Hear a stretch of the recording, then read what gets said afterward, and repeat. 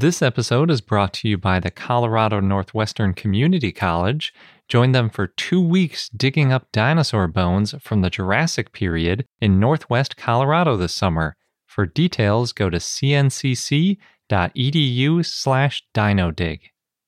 As you write your life story, you're far from finished. Are you looking to close the book on your job? Maybe turn a page in your career?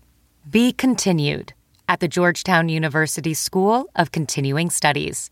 Our professional master's degrees and certificates are designed to meet you where you are and take you where you want to go.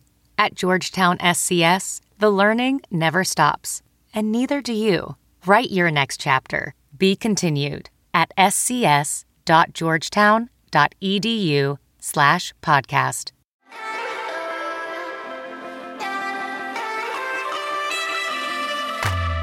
Hello and welcome to I Know Dino. I'm Garrett. And I'm Sabrina. And today, in our 391st episode, we have an interview with Tito and Aline, who are really fascinating science communicators from Brazil with books, videos, and even dinosaur games that they've brought together to teach all sorts of cool stuff about dinosaur science. Yes, and they're also paleontologists. They're doing it all. Yeah. We also have Dinosaur of the Day, Stegoceratops, and a fun fact. But before we get into all of that, as always, we like to thank some of our patrons. And this week, we'd like to thank DC Cassandra, Dennis Saltosaurus, English Graham, Jonah, Cezisaurus, Misunderstood Oviraptor, Trent Carbajal, Ellen, Pippaceratops, and Velociraptor. Thank you so much to everybody of your support. We say this every week. It means so much to us, and it's how we keep the show going. So thank you for being part of our dinosaur community. And without further ado, we're going to go on to our interview with Tito and Aline.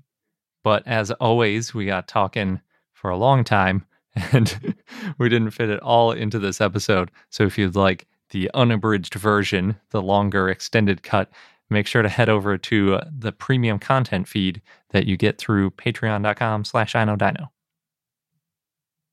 We're joined this week by Tito Aureliano, a paleontologist, geologist, science communicator, and researcher at the University of Campinas and UFRN, as well as Aline Gilargi, a scientist, science communicator, and professor of paleontology, also at UFRN. Thank you both so much for joining me. And Sabrina. Thank you, Garrett and Sabrina, for the invitation. We are very happy to be here with you. This podcast is amazing. It's great to be part of one of the episodes. Thank you. Thank you so much. So I know you've both done field work in the outback in northeast Brazil the past 6 years, which is very exciting to us because usually we talk about the Australian outback, but there's a lot more out there. The Brazilian outback. Yeah. Would you mind telling us a little bit about your work and some of your findings so far? Okay, usually people think that Brazil is all about Amazon forest, right? But here we have several biomes. So you can find the Cerrado area, which is pretty much like the African savanna. And here in Northeast Brazil, we have something very similar to the Australian outback. So it's a pretty dry region where you have a very specific type of vegetation. That's why it's called the Caatinga, which means the white vegetation. In Northeast Brazil is one of the richer regions in fossil sites. Specifically, we are used to work in the Araripe region and in the Vale do Rio do Peixe region. So the Araripe region, people are more used to because since it's a very famous fossil Lagerstätte, where you have the Santana group with the Crato and Romualdo Formation, several beautiful fossils, such as Ubirajara, which was recently described, and, well, raised some concerns, right? And Irritator and many spinosaurids and so on. They all come from this area, the pterosaurs. So this is like in the heart of Brazilian outback. And we also are used to work in the Vale do Rio do Peixe region, where you have a huge mega track site. So several footprints from the late Cretaceous. You can find sauropod tracks, many theropod tracks, all in the middle of the beautiful scenario of the Brazilian outback. Tito, have something to say about that region? No, I absolutely love it. My ancestry comes from Northeast Brazil, from this area. I grew up in the Midwest, but my whole family comes from there. So for me, it's very special to work in this area, because it's my own history that's in there. Yeah. So it's a very dry region indeed. And just a bit of curiosity, the cactus that invaded Australia are from Northeast Brazil. So a bit of the outback, of the Australian outback cactus can also be found here in Northeast Brazil. Yeah, that's interesting. So even more similar biomes than previously. Yeah, alien species, right? Is it similar to the Australian outback in that it's pretty wide open, not a lot of people, not a lot of city development, or is it more developed than the Australian outback? I think it is much more populated than the Australian outback. I have never been there in Australia, but from what I've seen from Landsat images, Google Earth, and so on, it is very much more populated and a little bit more vegetated. There is a current tendency of desertification there. So the climate's getting progressively drier. That's a problem because historically, all the peasants and cowboys, there is a very strong cowboy culture there. They are very characteristic. They use a different hat from the cowboys of the South and the cowboys from North America. It's a very unique hat. I might Google it. You're going to see it. It looks like a 18th century hat. And many of these people, they lose their cattle because we go there during the dry season and the cattle dies. So they go to the big cities, they move in crowds. And this is a huge problem for the country to develop this area, to bring water, to bring jobs. So it's a very complicated area. This is why we say people are vulnerable there. Yeah, in short, we can say it's more populated than the Australian outback, but it's still not populated as the rest of Brazil, since the dryness of the region brings very harsh conditions to people that live there. So the people that live there, they suffer from famine and, things that comes with the harsh conditions of being in an outback, right? Mm-hmm. Yeah, we see many abandoned farms and houses close to the outcrops because people simply can't live there. So it sounds like field work might be a little difficult to do too. Definitely it is. Temperatures are very high, so you have to be constantly worried about not dehydrating. You have a specific vegetation there that looks like... That's awful. That's awful. It looks like cat claws. It's just, you get stuck in every shrub around the Caatinga area. So it's really hard to work there. That I think this beach bush, we don't have there in the Sonora Desert. They don't have in Patagonia. They don't have in Africa. That's the worst thing. We always comment when we are watching those survival documentaries that they throw the guys. You never see an episode of someone going into the Brazilian Caatinga. The bush there is awful. It's like the spines are curved like cat claws and they hurt you. So I used to say that Caatinga loves you so much that you get stuck on it. And poisonous plants, if you are unaware of that, they are very common. Mm-hmm. If you just pass by the plant and it touches your skin, it will eat. It burns and itches like hell. Yeah, so it's hard. That is hard.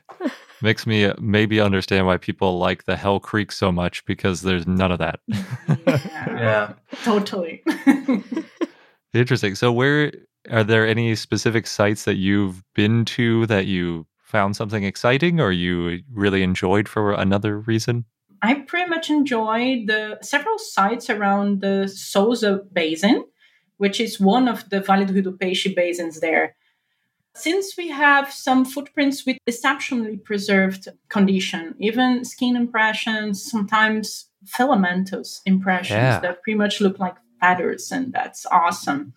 And you also have mud cracks preserved very much like the recent mud cracks. So it's very confusing because you're in a dry region, so full of mud cracks because of the drying of the rivers and lakes in the region. And suddenly you have mud cracks in the rock with dinosaur footprints. So people that live there usually are confused and think that the huge dinosaur footprints were made more recently than they really are. So the regional people used to explain those big dinosaur footprints as the rhea, the large ratite bird, as the rhea footprints and the cow footprints. So between the theropods and the ornithopods and sauropod footprints, they have their own taxonomy, It's very interesting.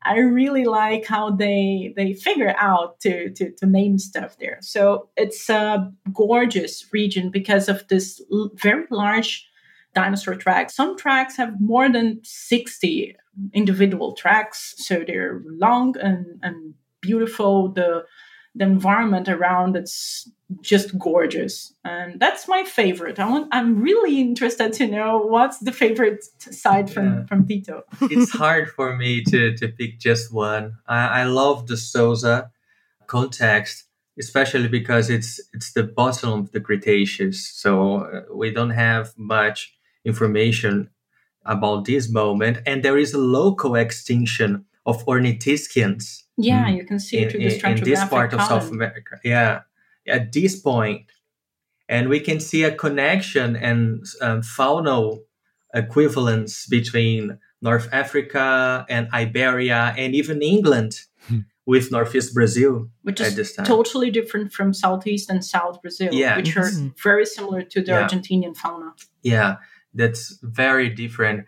But I like the Araripe Basin, the Cariri part of the outback, because we have many spinosaurids. You have plenty of fossils.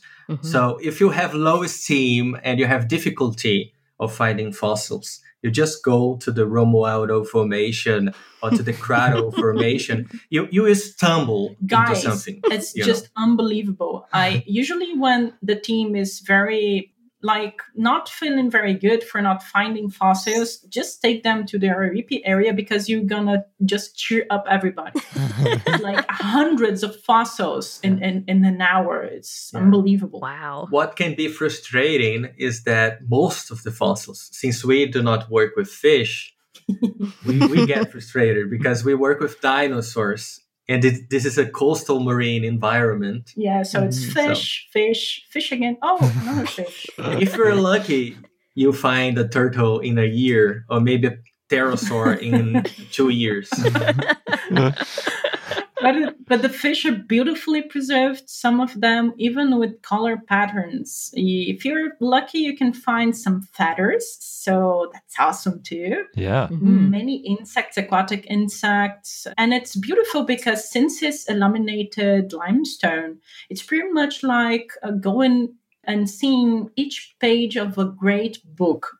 So it's a gorgeous side. But my favorite area of the outback is the most uncharted and unreached area. It's the Upper Jurassic, closer to the San Francisco River. I have been there 3 times for field work. I found fossils of Malsonid, coelacanths, other fish, lepidodes, like some ichnofossils, but they are very shy.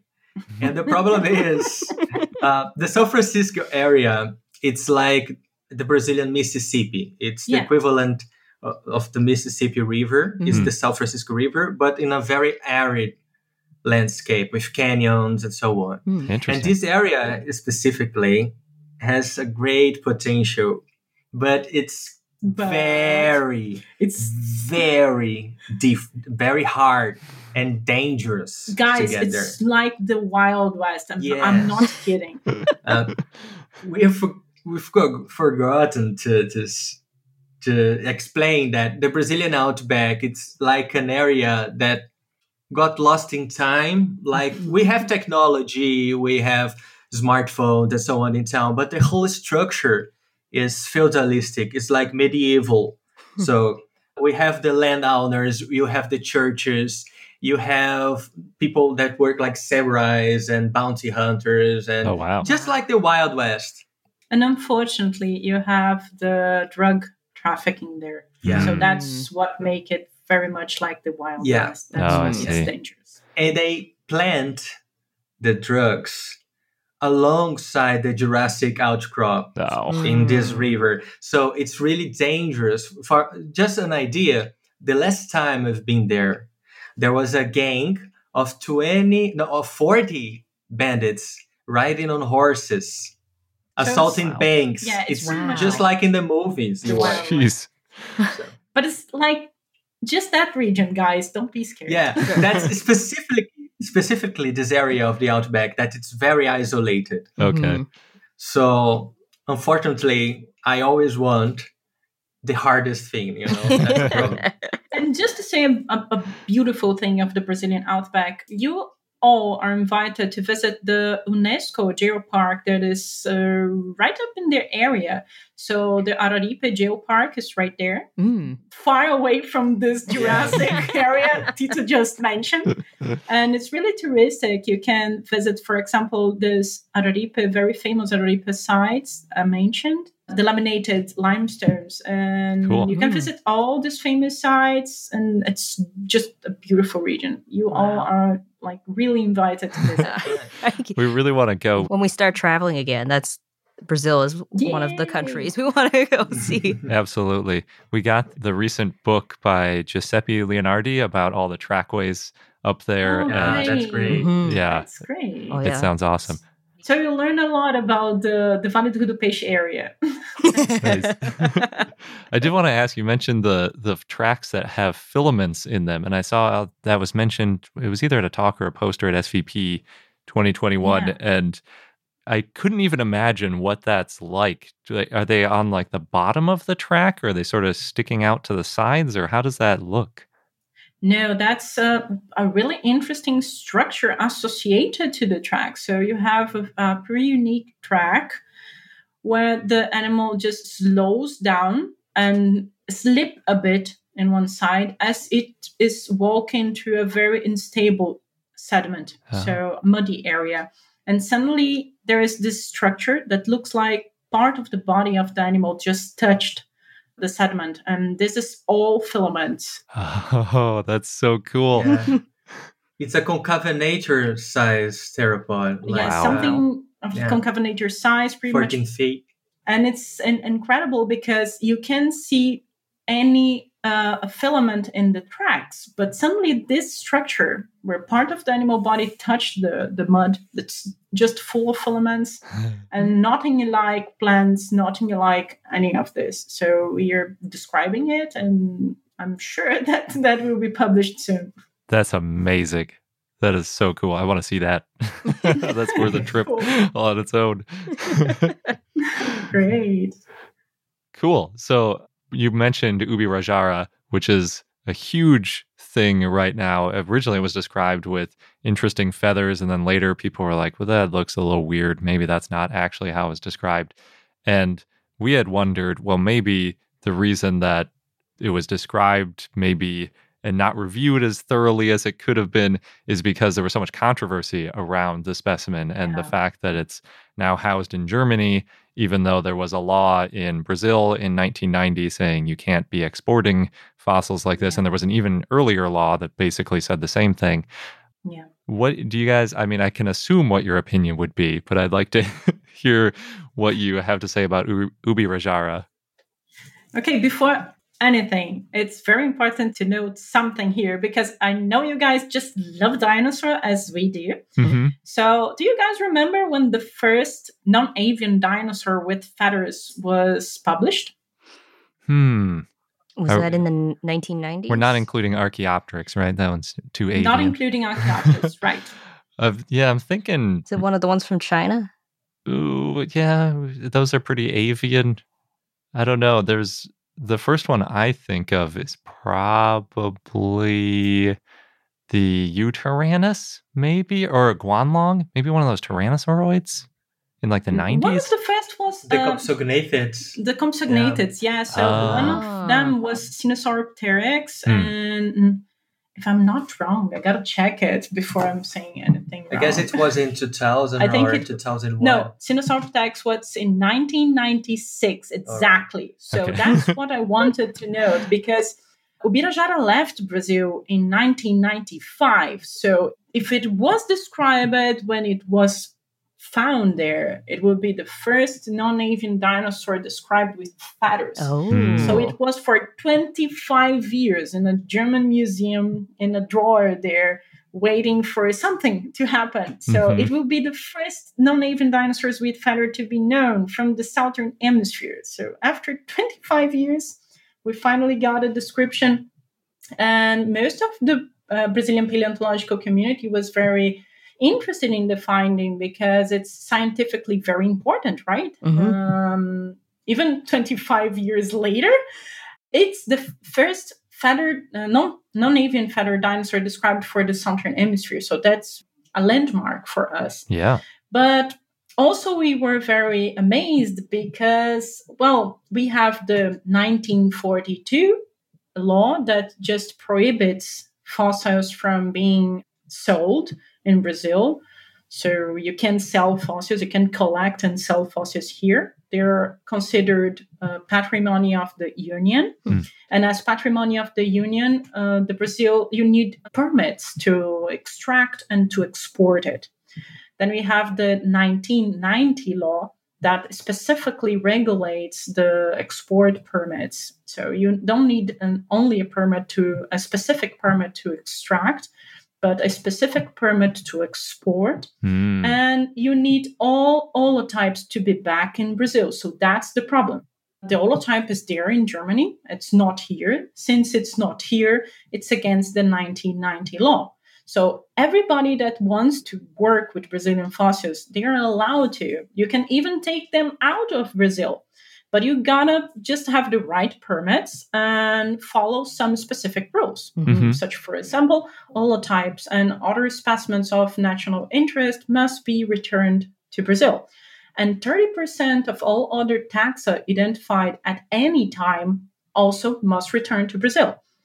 Considering that, yes, Ubirajara is not legally in German according to Brazilian law.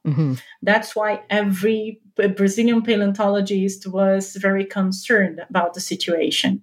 The authors just released in the newspaper supposed permit for exporting, which is not according to Brazilian law. So it does not follow the regulations from our country. It just mentions that 2 boxes full of fossils left Brazil in the 1995. Doesn't mention how many fossils, could be just 1,000. I don't know. We don't even know if Ubirajara was inside because it doesn't specify which fossils. And it doesn't include the specific permit from the Science and Technology Ministry. So it's wrong. It's the wrong permit.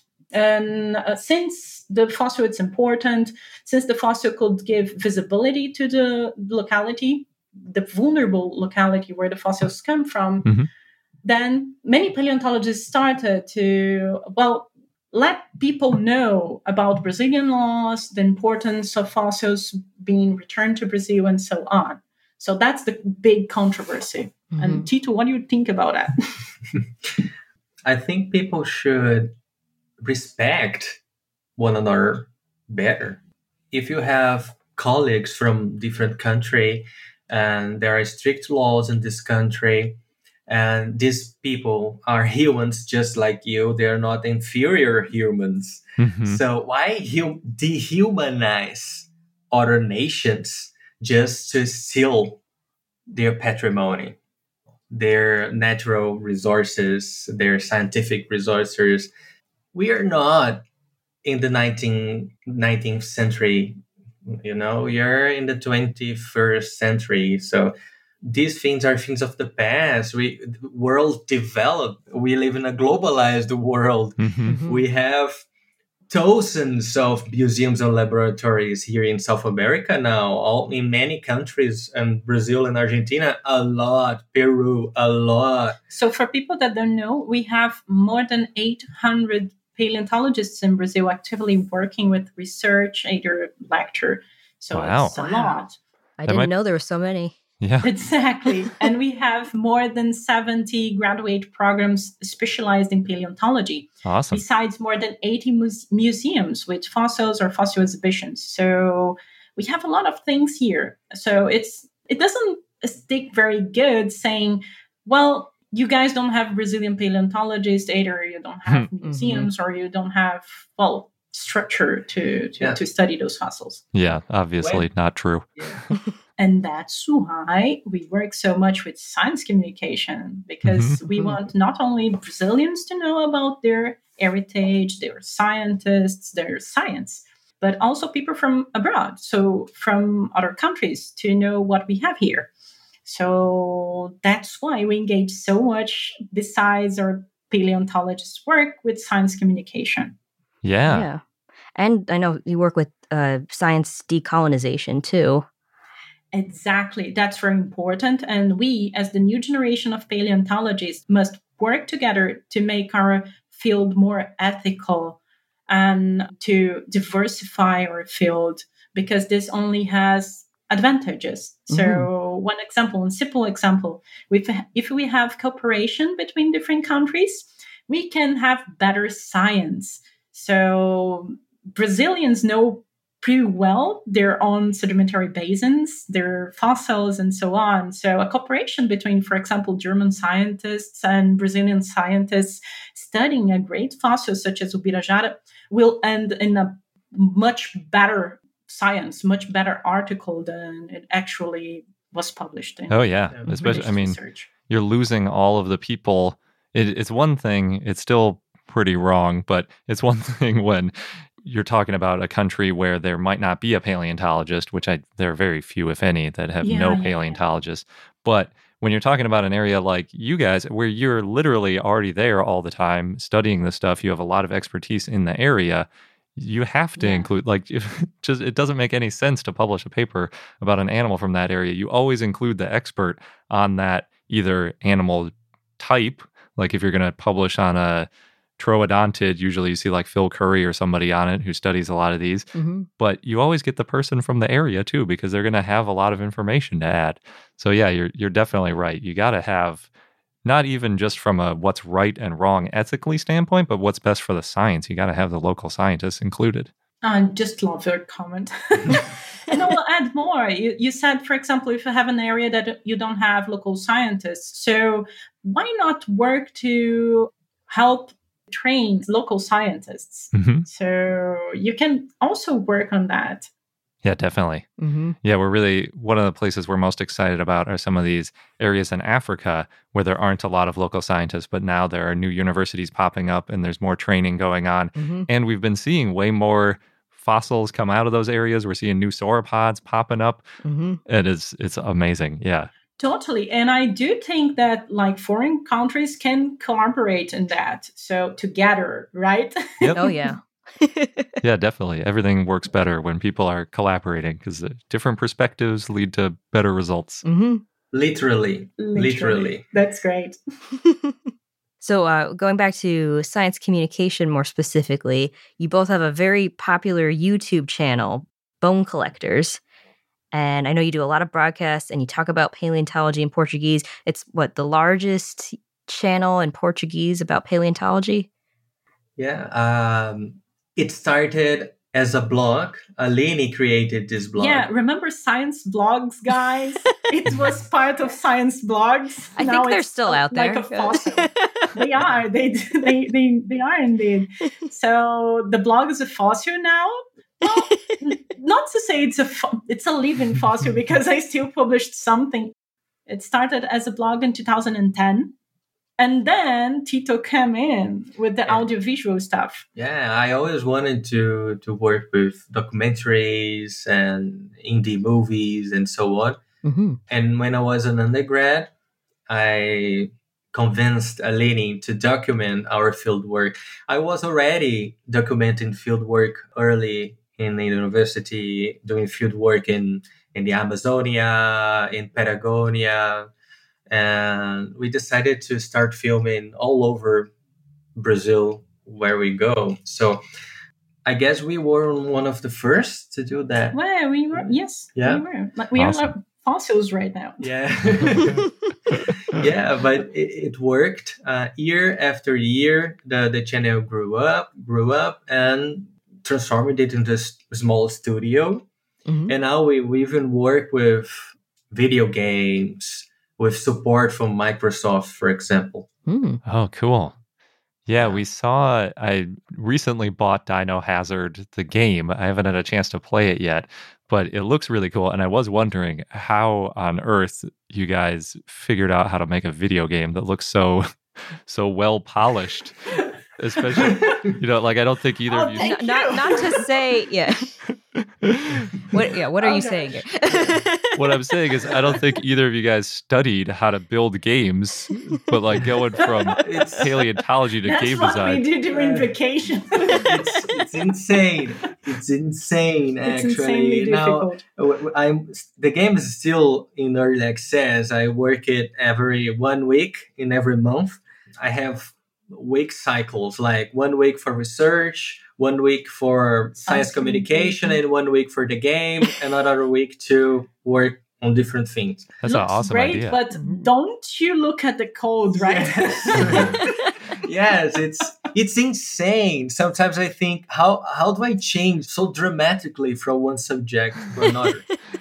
But it's necessary, and I always had this passion for video games and literature and science fiction. Like Jurassic Park influenced me, and many other films and books and In other games. words, we are video game nerds. Yes, too. so we are very nerds, but nerds that like adventure and Yeah. going into the field for real, Mhm. We were in this game thing before creating video games. So since we are used to give classes, we use RPG in the classes and the paleontology classes and the Oh. undergraduate courses. Like tabletop or RPGs. Yeah. Tabletop RPGs. So we travel with the students throughout the geological time to understand better how creatures were in the past and so on. When you started it as a tabletop game, you're like playing as a scientist and trying to like solve puzzles with dinosaurs? Was that sort of the format? So in the tabletop RPG, the students are time travelers. We call them chrononauts. So they travel in time, right? And they work for an enterprise from the future that is like mining the deep time to explore minerals, to explore oil, gas, and to get information about the biological life forms and that to could throw nuclear garbage also. throw In deep time. garbage in deep time. And for the pharmacy industry, to get new medicine and so on, using ancient life. And the main objective of the students is going back in time to collect the specific assets. It could be, for example, to collect, an Anomalocaris or a baby T-Rex, whatever, that is maybe important for the company, or to understand some geological aspects of the past, because we give classes to biological sciences students and also to geoscientists. So we have geology students, geophysicists, and so it depends. And that's the whole idea behind the tabletop RPG, which is going to be released, the book. So people that want to play also will be possible to acquire the book and play the tabletop RPG. Cool. But then Tito Dino Hazard game has a different framework. Yeah. Right?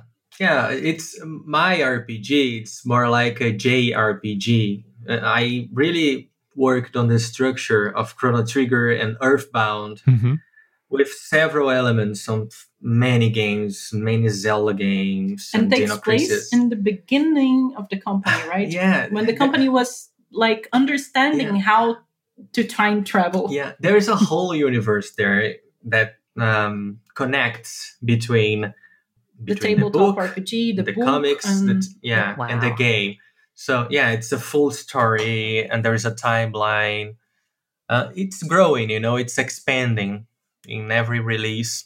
So I guess people will love it. We are internationalizing now with English publications. Yeah, the game is already English, but if guys are interested about the story background, there is the book, which is English too, but the warning, it's not localized English, so it may be confusing for some yet. But you can read and understanding that is not localized specifically and enjoy the great story behind the game. For our listeners, then, if they want to find out more about both of you and your work, where's the best place that they can go online? Okay, we have this website, but if I say it is in Portuguese, so it's hard.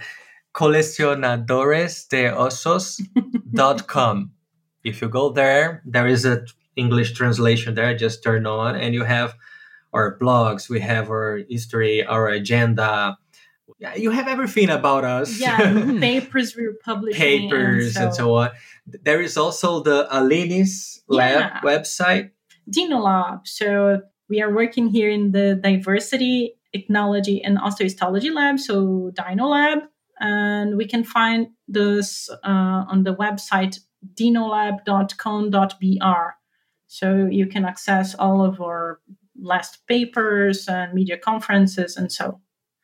Amazing. And you can also find us in every social media, both the Bone Collectors and Colecionadores de Ossos and our names. Yeah, we are pretty much active on Twitter. So if you're tweeting around, just follow at Aline M. Gilardi and at Tito.Aureliano, and you can find us.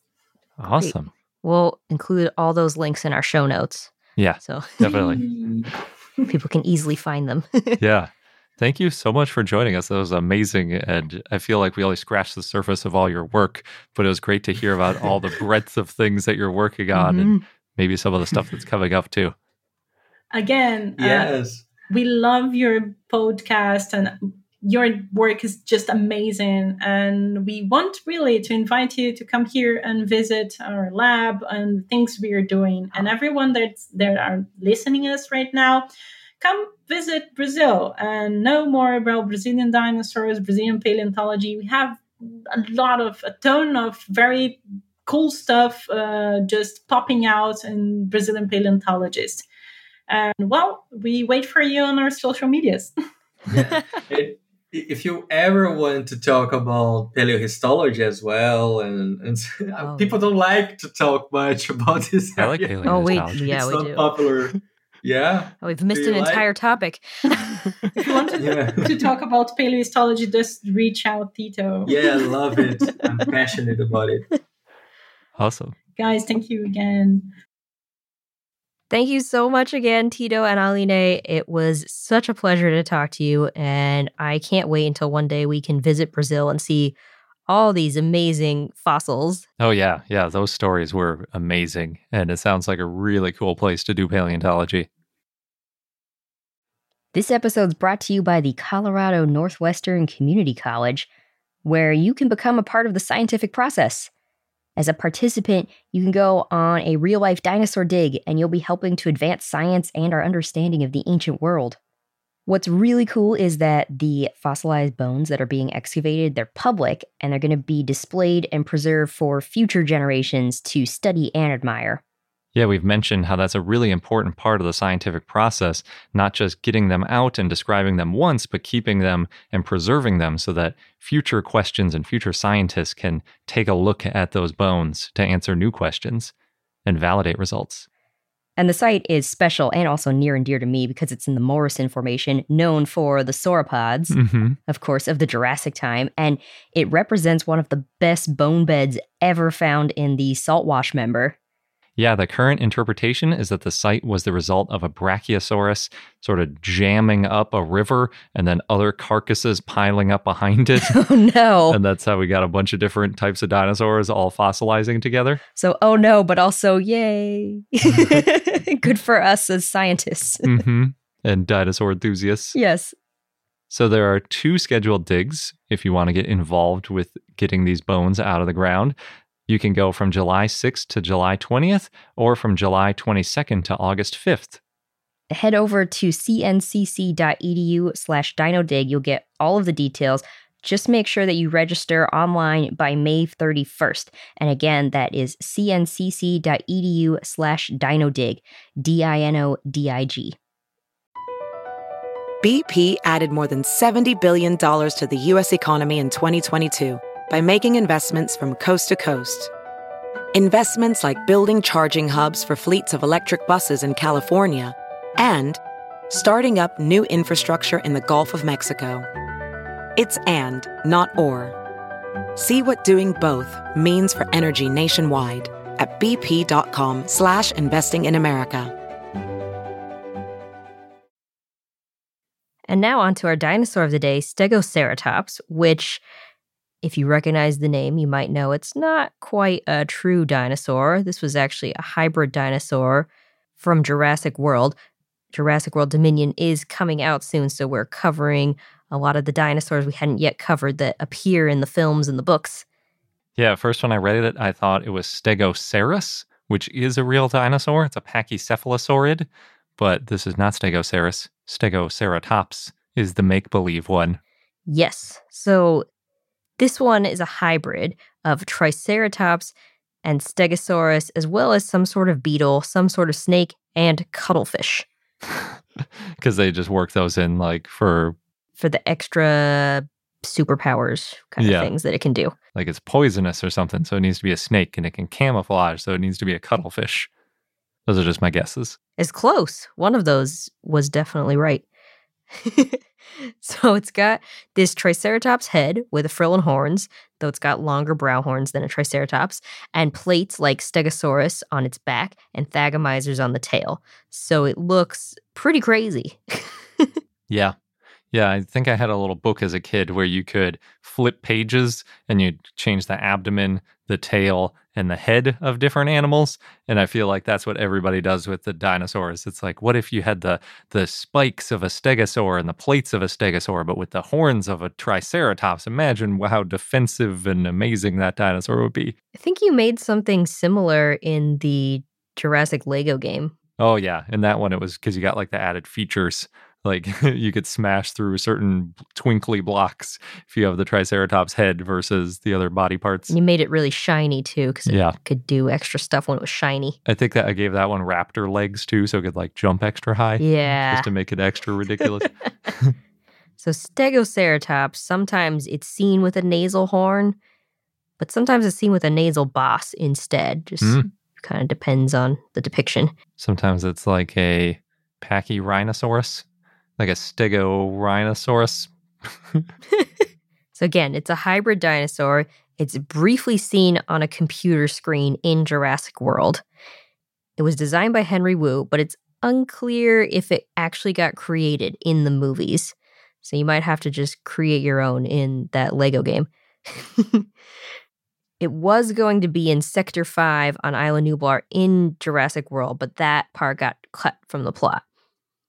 The plan, though, was to reveal that Wu was making more hybrids than just Indominus, but Colin Trevorrow's son suggested taking it out to make Indominus Rex stand out more. I agree with Colin Trevorrow's son. Indominus Rex was enough of hybrid dinosaurs.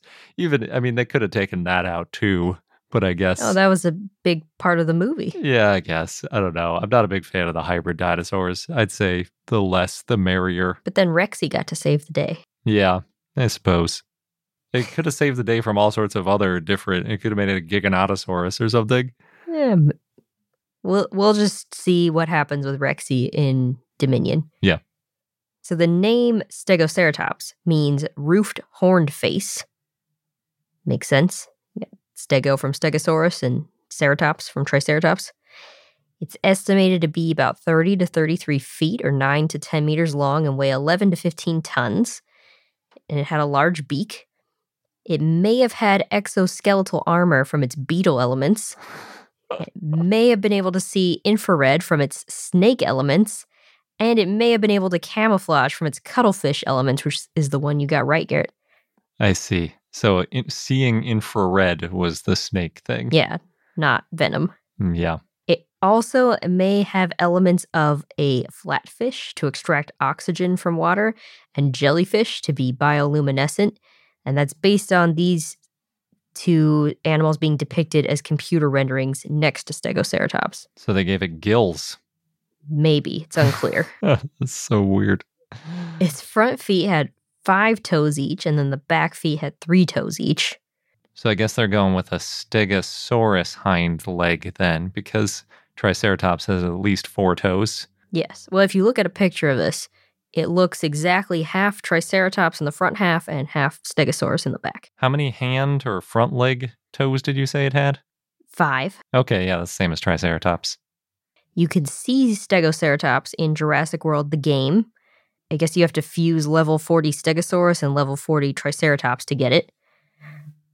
It's also in Jurassic World Evolution. It likes to eat rotten wood, but it also eats horsetails and palms. And in the game, it's part of herds of 3 to 8 Stegoceratops. And it makes cattle and groaning sounds in the game. They always make everything a cow. Everything that eats plants is just a cow, especially the big stuff. Also in the game, Stegoceratops can run through a Ceratosaurus with one of its horns and kill it. Wow. Yeah, pretty powerful. Seems like if Stegoceratops could do that, they could just have Triceratops do it as well. Yeah, maybe you can. I haven't played that game. Oh, and it's in Lego Jurassic World The Indominus Escape. It's one of the dinosaurs that helps Owen Grady and Claire Dearing corral Indominus Rex, which I don't remember. We'll have to rewatch that. Yeah, interesting. And there are, of course, Stegoceratops toys. Yeah, that's what I thought you were going to mention when you said that it was originally going to be in a movie, because I heard about that we found out about these toys that were being released with one of the Jurassic World movies, and it included Stegoceratops, and everyone was like, oh no, look at they're finally hybrid. doing the crazy stuff. But then it turned out not to be in the movie. I guess that was a later change. Mm-hmm. So yeah, now we've covered another one of the hybrids from the movies, and we'll be covering a few more dinosaurs that appear in the films and books in upcoming episodes. And our fun fact of the day is one that I've been thinking about covering for a long time, but you mentioned it's a crazy fun fact. It is really amazing. I wanted to have enough time to sort of digest it and read about it and some of the other foundational research which had been done about it. So the fact, simply put, is that dinosaurs can communicate through their eggshells with their siblings before hatching. What? So you could think of it as like eggs communicating with each other, but really it's not the eggs communicating, it's the embryos inside the eggs that are communicating with the other embryos. How do we know that? It's really amazing. So one of the first studies, or one of the earlier studies than this one, was about baby turtles synchronizing their behavior with vibrations. So what they found is, one of the studies, there's been several studies of turtles, is that these pig-nosed turtles, which are very aptly named, they have what looks sort of like a pig snout on the end of their head. They're pretty cute, actually. So those pig-nosed turtles can hatch really rapidly if nests flood, because they would drown if the eggs stayed underwater for a long time. Hard-shelled reptiles in terrestrial nests need to exchange air through the eggshell so they don't suffocate. It's literally a boundary, and then sometimes there's a little air cell inside that exchanges the air between inside the egg and outside of the egg. So it is really important that they have oxygen available. Even if they're buried, they need to have that oxygen available. And if they get completely covered in water, obviously that can't happen.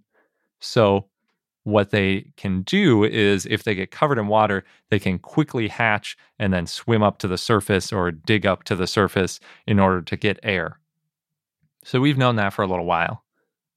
Later on, we realized that what's really happening with these pig-nosed turtles is that in addition to responding to a lack of oxygen, they can also respond to a vibration response.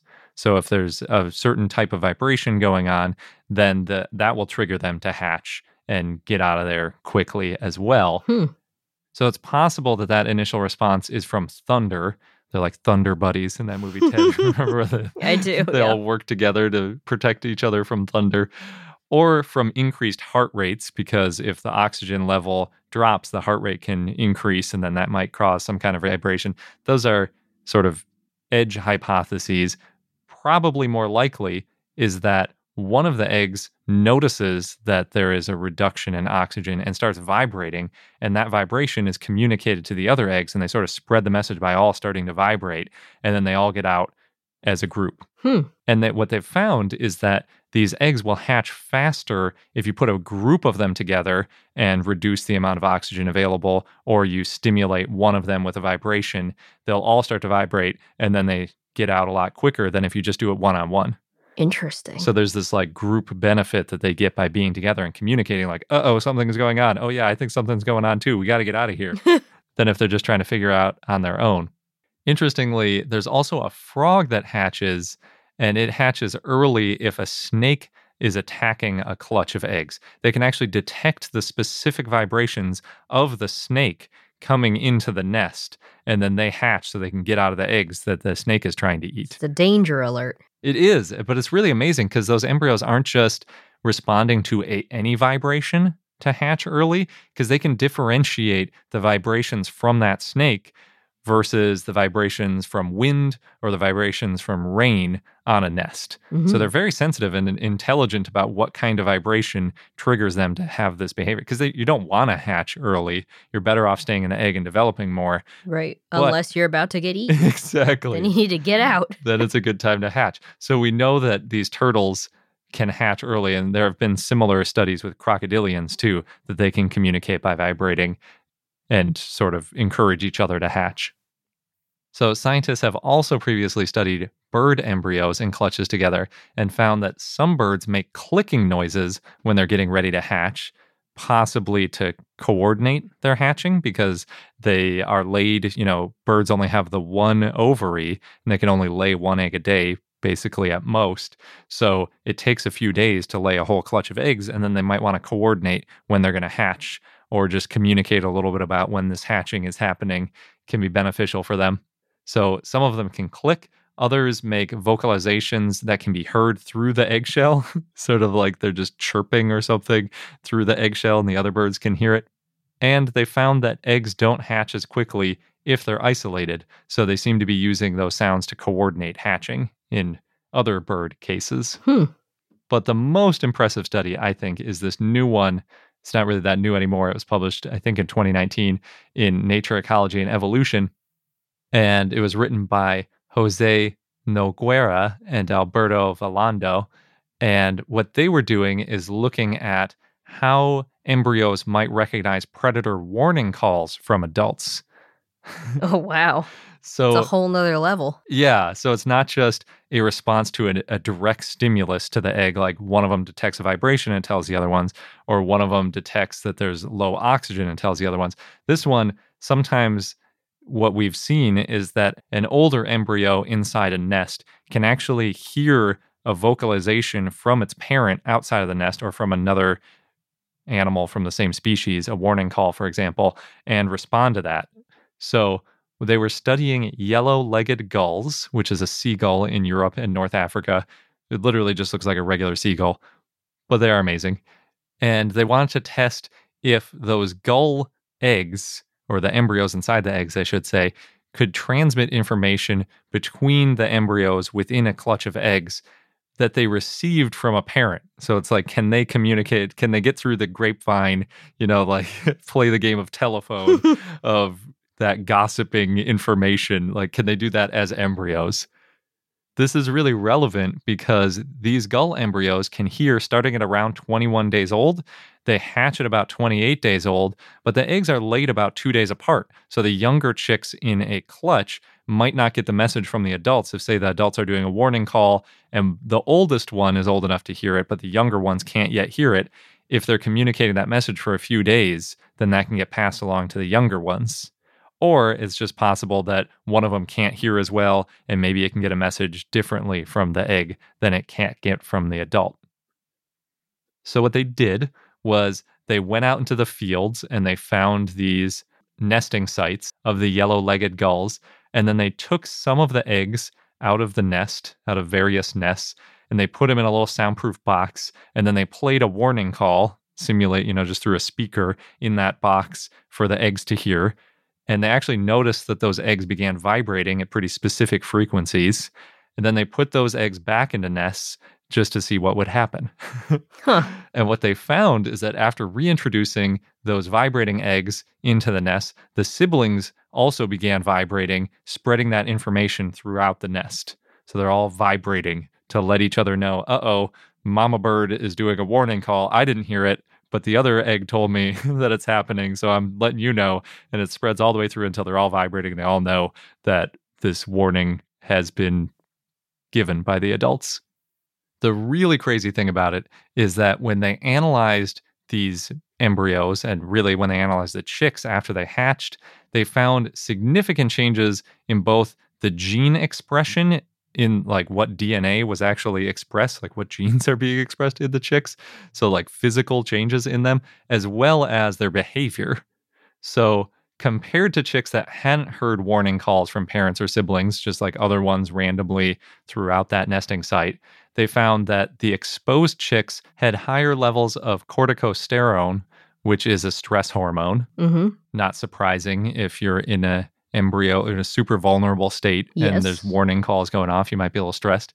They also incubated longer by about a day, but the biggest effects were actually behavioral. So they vocalized much less after they were hatched, about twice a minute for a normal unexposed egg, or chick, I should say, versus less than once a minute for one of these eggs that was warned about predators being around. If you're quieter, maybe the predator won't hear you. Exactly, yes. They also crouched much faster after hearing a warning call from a parent now that they're hatched. So that is something that all of the chicks will do. If they hear a warning call, they know instinctively to crouch down. But in ones that weren't exposed to the warning calls as a chick, it took them about 20 seconds for them to squat down, whereas it took less than 10 seconds for the eggs that were exposed. But this also applied not just to the ones that had heard the warning call, but to the ones that got the message from the vibration from the other one. So it's not just like, oh, I recognize that sound from when I was an embryo. It's something more innate. It is deep in their bones. It really is. They're getting this message. It's crazy. Another interesting one was they had a shorter tarsus by a few percent, which is the lower part of the leg and actually a lot of the leg in terms of height. The researchers didn't offer an explanation of why that might be, but I think presumably it's to help them hide better in a nest because their main defense is crouching. If they're also shorter in the first place, then that would make them less vulnerable. So to summarize, these dinosaurs have some amazing ability to communicate even while they're still embryos, and they can actually change what they're going to be like when they hatch if they get warned about predators even within a week of their hatching. Because remember, they can't get the message, or at least some of them didn't get the message until they were 21 days old, and they hatch at 28 days, and yet they still It changed everything. Yeah, and it's really cool too because the changes actually go forward. So that tarsus development, it wasn't that different when they hatched. But at a difference between a 1-day-old chick and a 5-day-old chick, the 5-day-old chicks of the group that were exposed to the warning calls or exposed to eggs that were exposed to warning calls all had the shorter legs. Wow. So it was changing the way, that was the thing about the DNA. When they looked at the DNA, they could tell that there were changes in different genes being expressed. Some of those related to the height of the chick development after they hatched. That is a crazy fun fact. It is. So it's basically like this adjustable feature that these dinosaurs have in responding to whether or not there are raiding predators present when they're going to hatch. And the reason that's really useful is because, at least in this case, for the yellow-legged gulls, the main predator that comes after them are minks, and the minks aren't always there. So when the minks aren't there, it's better to have longer legs, presumably, and to make noises so the parents remember you and bring you food and all that kind of stuff, and to stay upright so the parents can see you and, crouching down isn't super important. But when there are minks around, it all reverses, right? It's better to be quiet. It's better to get down quickly. It's better to be shorter. And they can actually make that change by hearing from their parents that there are minks around while they're in an embryo. And they can spread that message between each other, including to ones that couldn't hear yet. So it's so cool. And I can't even imagine all the situations this could have been useful in the Mesozoic. Like, you've got little sauropods, and they can feel the footsteps of a tyrannosaur or a giganotosaurus or something. And those now vibrations. Now is the time to run. Yeah. Or stay in the egg, because he's actually stayed in the egg for like a day longer, too. Oh, yeah. So it could be like, everybody wait. Hide in place. Yeah. Or it could be, like developing different muscles to like run faster or grow faster, or who knows what sort of changes could be planned for if you know as an embryo that this world you're going into has a specific predator around. Yeah. Amazing. Well, that wraps up this episode of I Know Dino. Thank you again for listening, and if you haven't yet already, consider joining our community on patreon.com/iknowdino. Thanks again, and until next time.